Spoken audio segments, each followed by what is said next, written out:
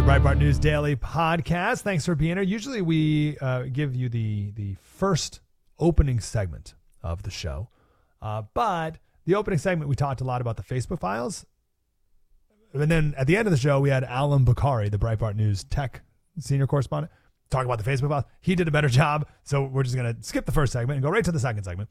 And we talk about this CNN article from an ER doctor about how cruel our border is. Now, also on SiriusXM at 7:40, we talked with Randy Clark, who's one of the wonderful Breitbart border writers, about these buoys, great detail about our current border facilities, incredible insight into what's happening in New York City and how that's just going to get much worse. But finally, the people and the leaders of New York City are waking up, so Governor Abbott's plan is working perfectly.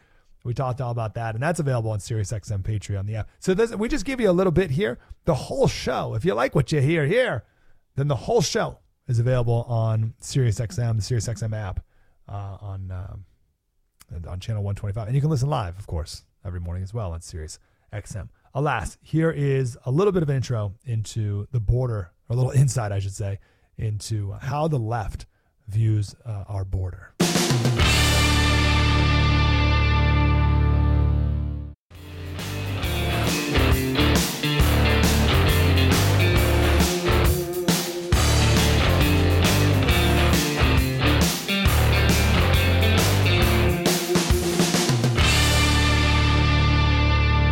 Doctor, I see the cruelty of U.S. immigration policy up close. This is in particular reference to the buoys that have been installed in Texas. A couple weeks ago, we talked about these buoys that the governor of Texas placed across parts of the Rio Grande. It's these big orange buoys. And my understanding is if you grab them, if you try to cross the river, which you are not allowed to do, if you try to cross the river and you grab them, then they spin. So you can't climb over them. And there are nets underneath them, so you can't swim under them. So they prevent you from illegally crossing into America over the river. Seems pretty basic. Seems like every single person was, hey, you're not allowed to cross the river. Oh, well, look what people are. What can we do? Well, let's put up a barrier so that they can. Okay, great idea. Like, what are we talking about? That makes perfect sense. Nope, immoral and inhumane. Immoral and inhumane, how dare you?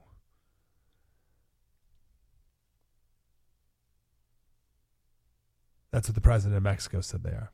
The president of Mexico said that these barriers, these buoys, are immoral and inhumane. Now notice that the president of Mexico doesn't say they're effective, although that's his real problem with them. The problem with these buoys from the president of Mexico's perspective and from the cartel's perspective is that they work. That's the problem. From the Democrats' perspective, the reason these buoys are bad is because they work. Probably works better than a wall. I wonder if anyone's crossed it. But they can't say they work. They can't be like, we're against this barrier because it's a barrier and it's good. It's good at It's very effective at what it intends to do, and we're against that. They can't say that, it's inhumane and immoral. We'll go one step further. This is the president of Mexico. Their evangelical pastors, their Catholic priests, their religious brothers will question them because they're not only acting as bad governors and bad citizens, but as bad Christians. You're a bad Christian. The left claims that 2 illegal immigrants have died because of these buoys. And Governor Abbott of Texas says, no, it's not because of the buoys. We have no proof that they died because of the buoys at all. And I would say, even if it was because of the buoys, don't do dangerous and illegal things.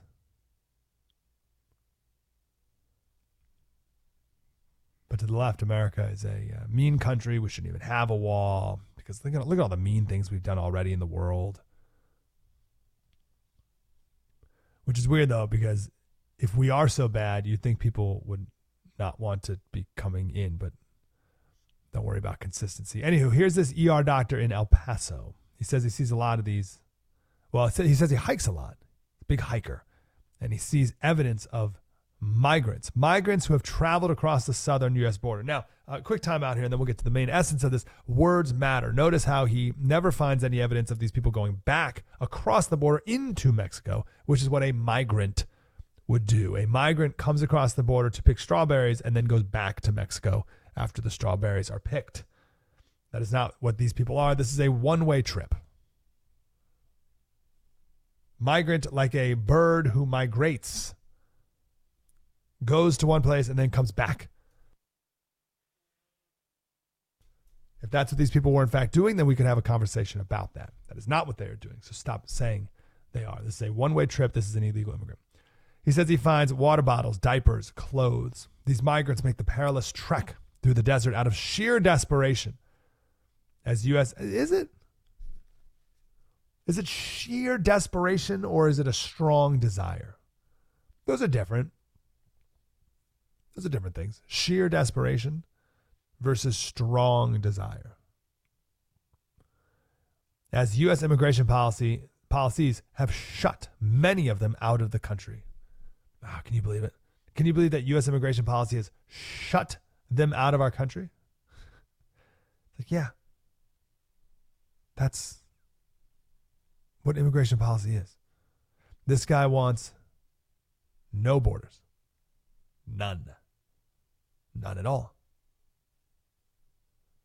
He's an ER doctor who sees the migrants who, quote, have suffered the consequences of harsh border policies. Oh, this is so good. This is so great. So he sees migrants who have suffered the consequences of harsh border policies. Okay. Let's say I tried to break past the checkpoint of a military base. I used to live near Camp Pendleton in San Diego. So being a military base, there are guards at the front of the base, right? So if I tried to ram my car through this barrier and the barricades and the guys checking licenses, if I rammed through that and they shot me or shot the tires and the car spun out and I flipped my car and I got injured, no way would anyone fathom to write, wow, look at how this man suffered from the consequences of a harsh military base check-in policy. That's look at the suffering that he's going through because they make you stop and give an ID. Oh, he has suffered because of that. What do you mean he suffered? Well, look, his car flipped over and he got shot. Well, no, that's not the. He broke. He didn't just. You know what I mean? Let me be a little less dramatic. Actually, this isn't even that dramatic anymore, I guess. Or not dramatic. This doesn't even work anymore, this example in my brain. But I'll do it anyway. If I went to we'll do jewelry store. Because they may be a little more defensive of a jewelry store. So I go to a jewelry store. And I reached in, I stole a handful of diamond bracelets. And I ran out. And as I run out, the security guard tackles me and I break my arm. No way would I say, look at how I've suffered from the consequences of harsh anti-theft policy at this store. The harsh anti-theft. They have an anti-theft policy. It is harsh. It says you can't. And I've suffered. I broke my arm. That policy broke my arm. Oh, yeah, you were just walking down the street minding your own business and it broke your arm? Well, not exactly. I broke the policy. But that doesn't matter. The point is the policy is very bad. No, the policy didn't. You suffered the consequences of your own actions of hiking across the border illegally in the middle of summer. That's an unbelievable sentence, how someone can get away with that. I see the migrants who have suffered the consequences of harsh border policy. It's unbelievable.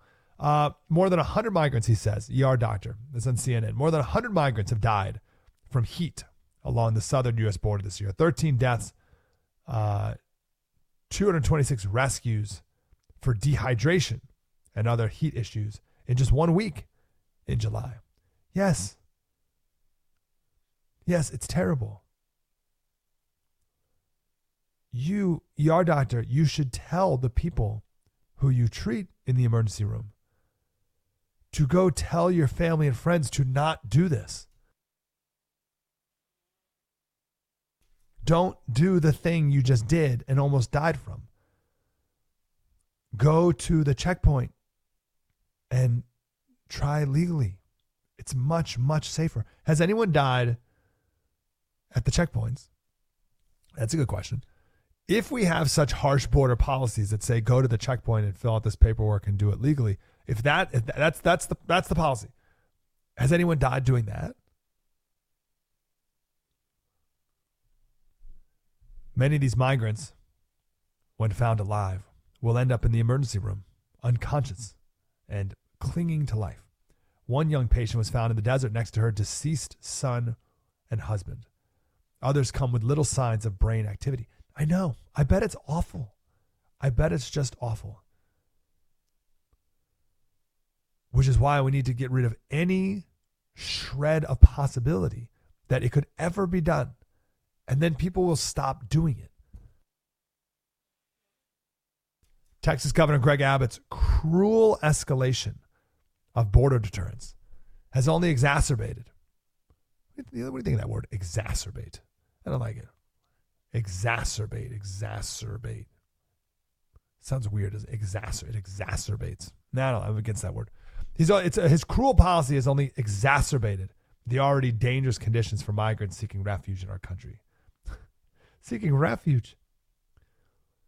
No, from what? You can't seek refuge from a bad economy. You can't seek refuge from your own broken country. Oh, by the way, El Salvador, which is one of those terrible countries, Honduras, Guatemala, El Salvador, right? The Golden Triangle or whatever they call this. They had crazy crime. One of the highest crime rates in the world. I think they were literally number one crime rate in the world in 2021. In 2022, crime rates have dropped 57%. And it's not just because all the criminals came to America. It's because their government cracked down on crime and arrested a ton of people. And maybe you've seen pictures of all their prisoners lined up in jail. It's great. They had one of the highest murder rates in the world. They had 1,147 murders in 2021, and that cut way less than half at 496 in 2022. And the head of the police in El Salvador, he said crime is down because, quote, that number of criminals is no longer on the streets harming the population. Yes, that would be. If the criminals are not on the street but are instead in jail, that's one reason we have jails. There's a few reasons why we have jails. One is so that the criminals cannot continue to do bad things to people. So when you arrest the criminals and you put them in a big building that they can't get out of, so cruel, I know, then there will be there'll be less crime. They will not be committing crime, so that crime will not happen. You have prevented further crime from occurring, and they finally figured that out in El Salvador, or had the will to crack down on it. But we don't have that level of common sense yet in America. We've progressed past it. Back to the ER doctor. A pregnant woman having a miscarriage got caught in the wire. In another instance, a young child passed out from heat exhaustion after she tried to pass through the wire, and Texas National Guard soldiers pushed her back. I mean, what are you doing? You're pregnant? Why are pregnant women making this journey? Can this be my fault? Is this my fault? How is this my fault? How is this America's fault? It's Governor Abbott's fault. For what? For what? What do you want? It's my fault for not giving the pregnant woman a direct flight into America? We should make it as what if she had a miscarriage on the flight? What if I paid for a flight from Tijuana to Chicago, and on the flight she had a miscarriage? Is that my fault because I didn't give her first class, or what's the deal? How did this become my fault? When George W. Bush became president in the 2000s, his administration ordered many of the border barriers and walls that now surround El Paso to be built. Inevitably, desperation compels some to climb these walls. So it's our fault for putting up a wall, which now range in height from 18 to 30 feet. In the decades since they were built, hundreds of migrants have been treated in my emergency room for devastating lower extremity and back fractures incurring after falling from the wall. For many, these injuries have lifelong consequences. Is this some sort of joke? We build a wall to keep you out. You try to climb it. You get hurt. My fault. The wall. It's the cruelty of the wall. This reminds me of one of my favorite scenes from one of my favorite books. It's by Theodore Dalrymple. All of his books are wonderful. This book is called Life at the Bottom. You will hear me quote it often. Theodore Dalrymple, that's his pen name. He is a prison psychologist in the poorest parts of England. So he has seen it all. Life at the Bottom is the name of the book.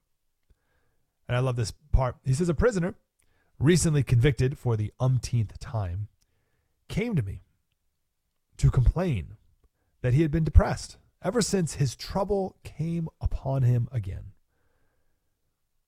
And what, I asked, was this trouble that came on him periodically? It was breaking and entering into churches, stealing their valuables and burning them down to destroy the evidence. And why churches? Was it that he had been dragged as a child to tedious services by hypocritical parents and wished to be revenged upon religion? Perhaps. No, not at all. It was because in general, churches were poorly secured, easy to break into, and contained valuable objects inside. Oddly enough, he did not deduce from this pragmatic, reasonable, and honest explanation of his choice of ecclesiastical burglary as a career that he was himself responsible for the trouble that mysteriously overtook him every time he was released from prison. He blamed the church authorities for the laxness of their security, which first caused and then reinforced his compulsion to steal from them. So he would steal from the churches and then get arrested, and he said it was the church's fault. How could it be the church's fault? Well, they have not taken the steps necessary to prevent me from acting upon my proclivities. I have this compulsion, or what's the word this ER doctor used? And I said, no, it's not that strong. Desperation, sheer desperation. This man has a sheer desperation to steal. And the church doesn't do enough to stop him. So it's their fault. It's their fault for not having better security. Same thing here. Same thing. It's not the illegal immigrant's fault for illegally climbing a 30-foot wall to break into a country illegally. No, it's the fault of the person who built the 30-foot wall. Just amazing. Last part, many of the injuries sustained along the border, heat stroke from the hot desert sun, fractured skulls or spines after falling off the border wall, flesh torn by razor wire along the banks of the Rio Grande, are what I call political pathologies, preventable injuries that are a direct result of border policies intended to enact a high cost on those who attempt to cross over. Yes. Every day I am confronted. I wish it needs to be such a high cost that you would never dream of doing it. And every day I'm confronted with the human cost of these pathologies. I see and treat victims who are left permanently disabled with devastating injuries that will limit their ability to work and contribute to society and to their families. Yes, yes, yes. I highly recommend you don't make the journey. 866-95-PATRIOT. 866-95-PATRIOT. What a different worldview. It's unbelievable, the difference in worldview that I, maybe you, and this gentleman have.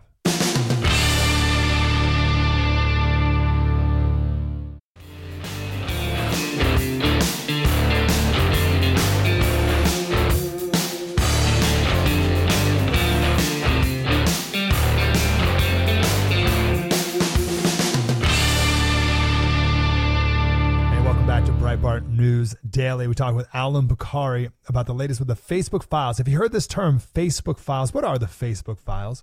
And why should we ever believe what the FBI says ever about anything after this story?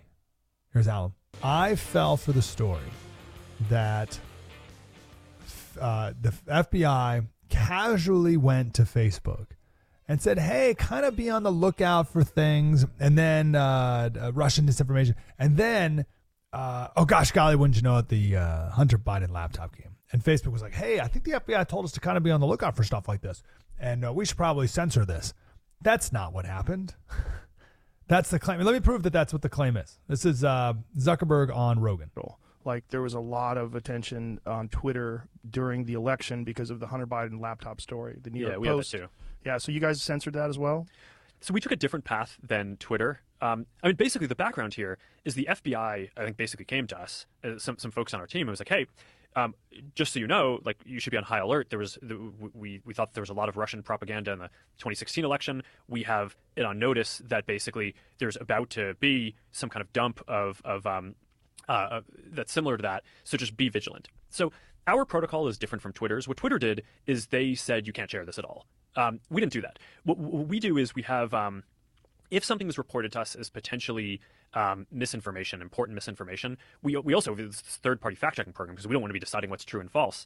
And for I think it was 5 or 7 days when it was basically being determined whether it was false, the distribution on Facebook was decreased, but people were still allowed to share it. So you could still share it, you could still consume it. So when you say the distribution is decreased, it got shared. How does that work? It basically, the ranking in newsfeed was a little bit less. So fewer people saw it than would have otherwise. So it definitely. By what percentage? I don't know off the top of my head, but it's meaningful. But I mean, basically, a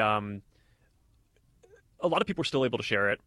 We got a lot of complaints that was the case. Obviously this is a hyper-political issue, so depending on what side of the political spectrum, you either think we didn't censor enough or censored it way too much, but we weren't sort of as black and white about it as Twitter. We just kind of thought, hey, look, if the FBI, which I still view as a legitimate institution in this country, it's like very professional law enforcement, if they come to us and tell us that we need to be on guard about something, then I want to take that seriously. Did they specifically say you need to be on guard about that story? No, I don't remember if it was that specifically, but it basically fit the pattern. Okay, now we have the Facebook files. We have the truth. Allum Bokhari is here. He's the Breitbart senior tech correspondent. Allum, how are you, brother? Good morning, Mike. Good to be on. Thanks, man. So that was the claim. I bought it. I don't know why I accepted that. What really happened do we know so far? Well, the Facebook files really shed light on what was going on here. It's interesting that Zuckerberg said they continued to look into the story for 5 to 7 days before they removed that suppression, because we've learned from the latest dump of the Facebook files that on the first day the Hunter Biden story was released, you had Facebook coming to the FBI, having a chat with their 2 agents who were tasked with talking to social media companies and asking them point blank, is this Russian disinformation? And the FBI responds with no comment. So the FBI knew at that point that the Hunter Biden laptop story was real, that it wasn't Russian disinformation. They'd been investigating it for over a year, so they could have just told the social media companies, no, this is not Russian disinformation, and they didn't. They said no comment.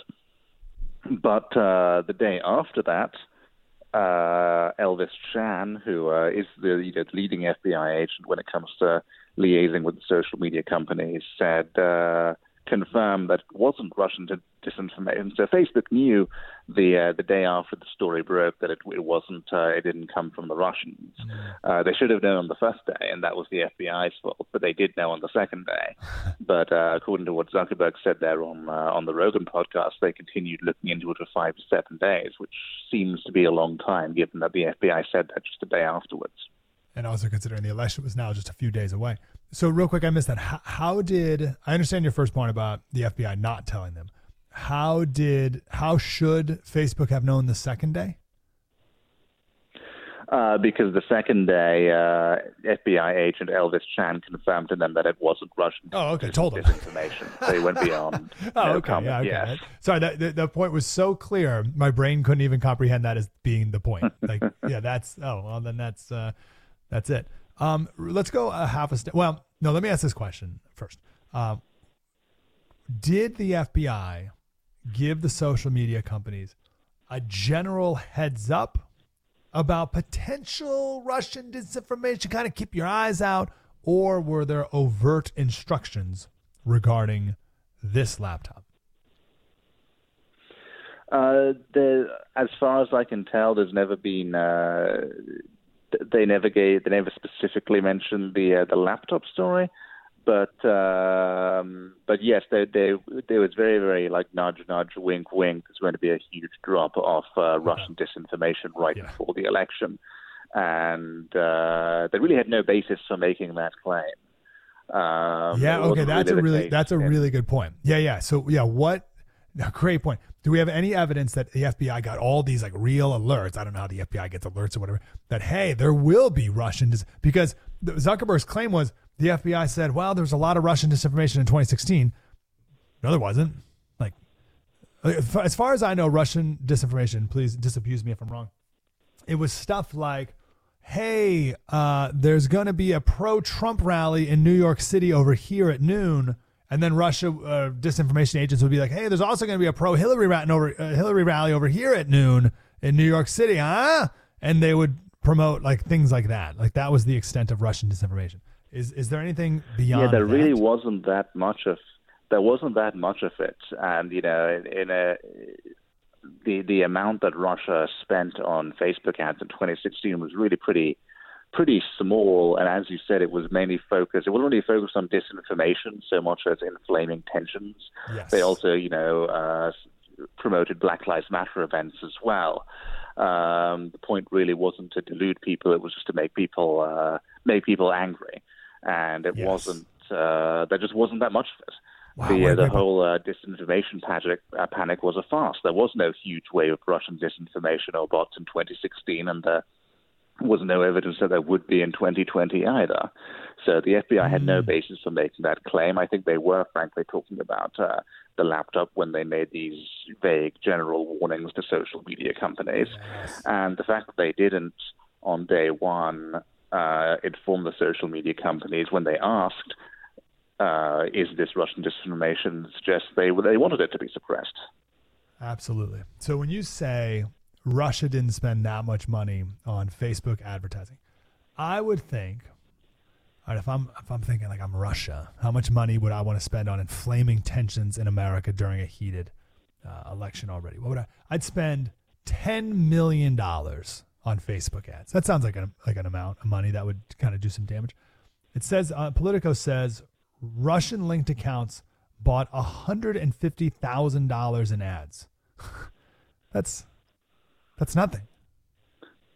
Yeah, it was an almost meaningless number that's going to have virtually no impact on the general American public. What Russia was doing there is like a very half-hearted, unsophisticated attempt to mimic American, and before that, British foreign policy of supporting nationalist and separatist movements in the territory of whatever great power you're trying to undermine. It started. The West started doing this when they were trying to undermine the Ottoman Empire. They continued in the tension with Russia. It's been a sort of Western soft power strategy for a very, very long time. But $150,000 on Facebook ad is not going to do it. Trump and Hillary in 2016 spent $81 million on Facebook ads. Like now we're talking. Like there's some real money spent to move the needle a little bit. So there's Russia spent 0.07 or something like percent on that. Like what are we even talking about? It's absurd. All right. So again, just to drive that point home, there was no Russian disinformation in 2016, but the FBI said, hey, in 2020, they said, hey, Facebook, and there was a lot of Russian disinformation in 2016. There was none. So be on the lookout for more coming in this election. There wasn't any, but they were able to use that as justification to silence the Hunter laptop story. Is that it? That's a good summary. There was just this huge panic over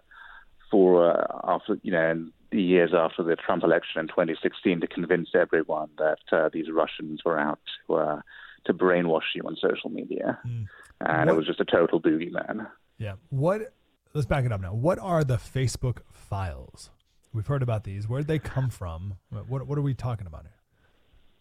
So this is something that Jim Jordan and the House Judiciary Committee, Republicans, have obtained. It took them a while to obtain it because Facebook was straight up refusing to comply with their subpoena. Jim Jordan asked for specific files from Facebook, specific conversations with the government, especially the FBI. That's how we know about Elvis Chan's comments to Facebook. We also know, by the way, that Elvis Chan was not entirely truthful in a recent deposition last year in the Missouri v. Biden case. He wasn't honest about how often he had talked to Facebook about the Hunter Biden story. He said it was once, but these files seem to prove it was at least twice, among other things. But yes, so, Jordan eventually obtained these files from Facebook. He had to actually threaten to hold Mark Zuckerberg in contempt of Congress. Facebook really didn't want to give up the files.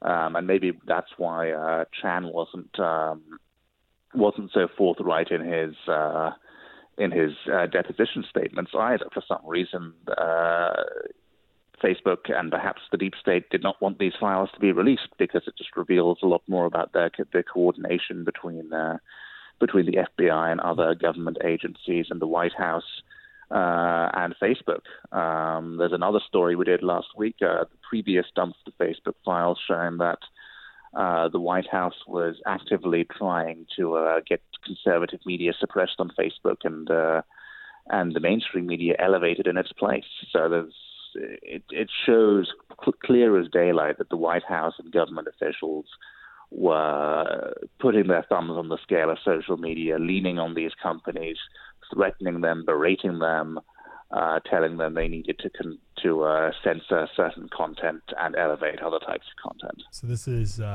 former White House official Rob Flaherty. He was the digital director. He asked Facebook to alter their algorithm so people would be more likely to see the New York Times instead of, quote, polarizing people. I love that. So the New York Times, that's not polarizing, but other conservatives are polarizing, as if therefore that means inaccurate or immoral, wrong, worthy of being silenced merely because they're polarizing. What else have we learned from their direct involvement? Yeah, the polarizing thing is really rich because I'm not sure if there was this trend, like the polarization and the extremism was started by the media. There was some brilliant research a few years back into the so-called the Great Awakening by a researcher who's now, I believe, at the Manhattan Institute, and it showed just a massive increase in the use of terms like systemic racism and unconscious bias, and all of the terms that are used by the most divisive extremist identitarian elements of the left. Just a massive rise in those terms across the media, including the New York Times, that began around 2010, 2011. And just shot upwards after then. So the media really started the trend towards, dividing people on the basis of race and gender and other categories. And conservative media responded to that with calling out corporate wokeness and calling out wokeness in the media. So it's the media that has driven polarization. So for the White House to say, well, you need to clamp down on polarizing media, that would mean clamping down on the New York Times. Great point. All right. Obviously, Allum and Breitbart will follow the latest with the Facebook files. I want to jump over to Elon Musk here. This is a big deal, and I don't know if. Well, I guess he would know, but I think this is going to open up a whole thing. This is going to be a thing. So I saw this after what happened to the NASCAR driver. So the NASCAR driver liked a meme about George Floyd, and he got indefinitely suspended because of it. And then I read that Elon tweeted, if you were unfairly treated by your employer due to posting or liking something on this platform, we will fund your legal bill. No limit, please let us know. And I was like, oh, this NASCAR driver, Elon will pay his legal bills. But it turned out the NASCAR driver liked it on Instagram. So, alas. Elon will not come to the rescue there. Then someone wrote, Elon understands that nothing changes behavior in the United States faster than threat of legal action. And Elon said, and we won't just sue. It will be extremely loud, and we will go after the boards of directors of the companies too. This is something. What's happening here? Well, I mean, if Musk is serious, that would really change the game. Much like Twitter restoring all these big conservative accounts has changed the game, frankly. And there's been this whole trend ever since the start of social media of people getting fired over jokes and not even their own statements, but sometimes just retweets or likes, as we've seen with this NASCAR example. And obviously the media loves this because it gives them a lot of power to destroy people's reputations, even more than they had in the past. The left loves this because they can enforce their norms and cancel people for violating their norms, especially in the age of woke corporations and DEI departments. Very easy to do. You find someone's posts, you report them to HR, and that's that. But it's going to be a lot harder if there's a big company with a lot of financial clout and a lot of reach in terms of the number of people they can reach, calling out these corporations for that and funding lawsuits against them. That would really add to the pressure against DEI, which is frankly already there, and I think DEI is already receding. It's past its peak. Cancel culture is past its peak as well. I think if X follows through with this, X, the new name for Twitter, that would really accelerate that trend, which would be excellent. Yes, I wonder how far Elon is willing to take it. How much of a free speech extremist is he? So I think we would all get behind, if someone said drag queens shouldn't read to children and they were fired by their employer, we'd be like, whoa, come to that person's defense. That's crazy. But what if someone goes on the Twitter or X and says, hey, the Nazis were great, and then they get fired from the school district? Like, how deeply does he believe in freedom of speech on his platform that he would even defend anything? And then it goes the other way too, I guess. I don't know how often it happens that someone says too liberal of a view or too progressive of a view and gets fired. I don't know if that's a thing, but will he do it both ways too? That remains to be tested and certainly will be tested, right? Indeed, and I would like to see more details. If there's going to be like a full department set up to handle this, who to contact in the first instance if you want to take advantage of this, and also what he says if you're unfairly treated by your employer. So what does unfairly treated actually mean? I'm sure is it going to be all types of political speech, which would, be, like what the ACLU used to do? The ACLU used to defend even extremists when their free speech rights were undermined. Or is it going to be more limited than that? Obviously, there are cases where actually I think everyone can agree. Some of the very early cases of people getting fired for social media posts were, included, fast food workers who took pictures of themselves putting their feet on the lettuce. For lols on social media, and they got fired over that. I don't think anyone can disagree with that. That's not unfairly treated. That's just enforcing, the workplace hygiene rules. But I think unfairly treated, we need to know a bit more about what that means. Yeah, great point.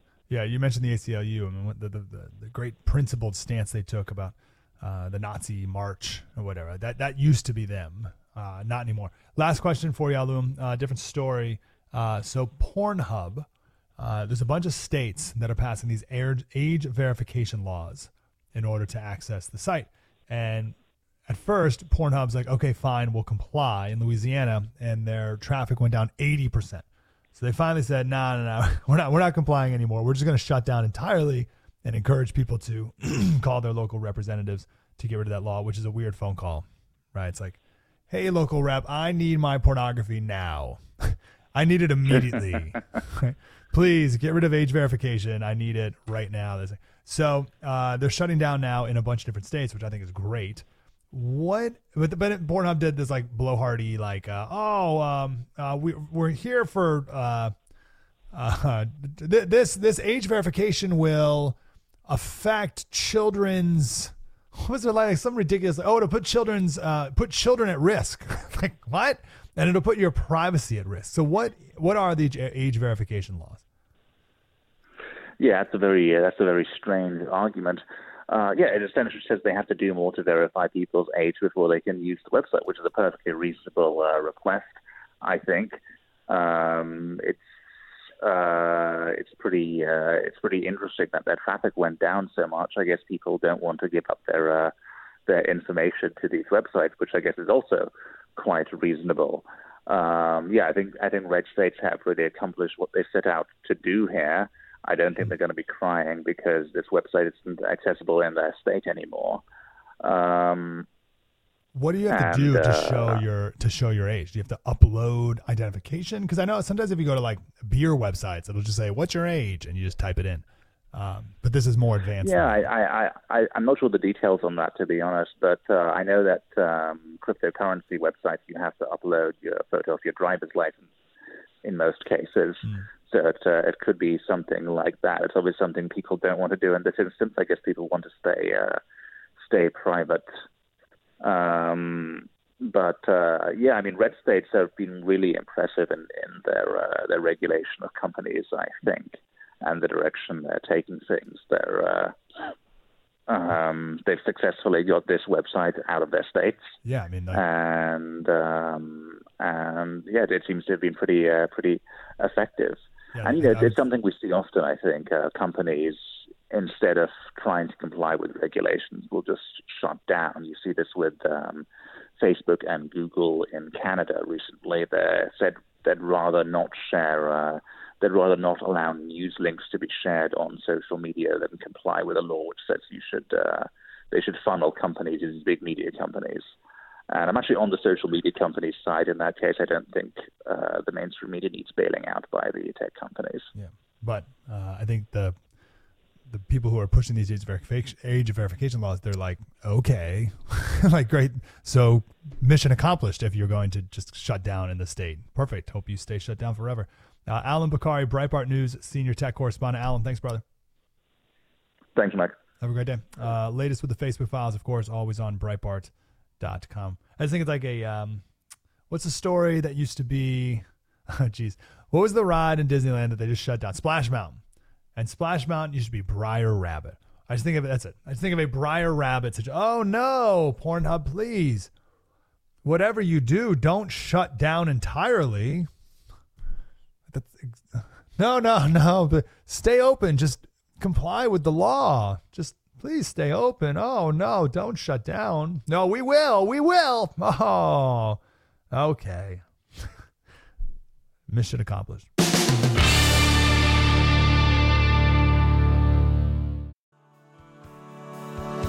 I'm American made. Hey, thanks for listening to Breitbart News Daily. This is our shortened, abbreviated version, and the whole show is available on SiriusXM, Patriot, and the SiriusXM app. Tomorrow, we are going to talk about some Second Amendment rules that have come down, which are good. A couple laws coming from the Democrats, which are bad, definitely. And also, we talked today about the risk, or about Chinese malware in government computers. No one seems to care much about. And we had a guy call in who was in the Space Force's version of the he was in the Air Force, and now this part has become the Space Force. Anyway, he talked about how vulnerable our GPS system is.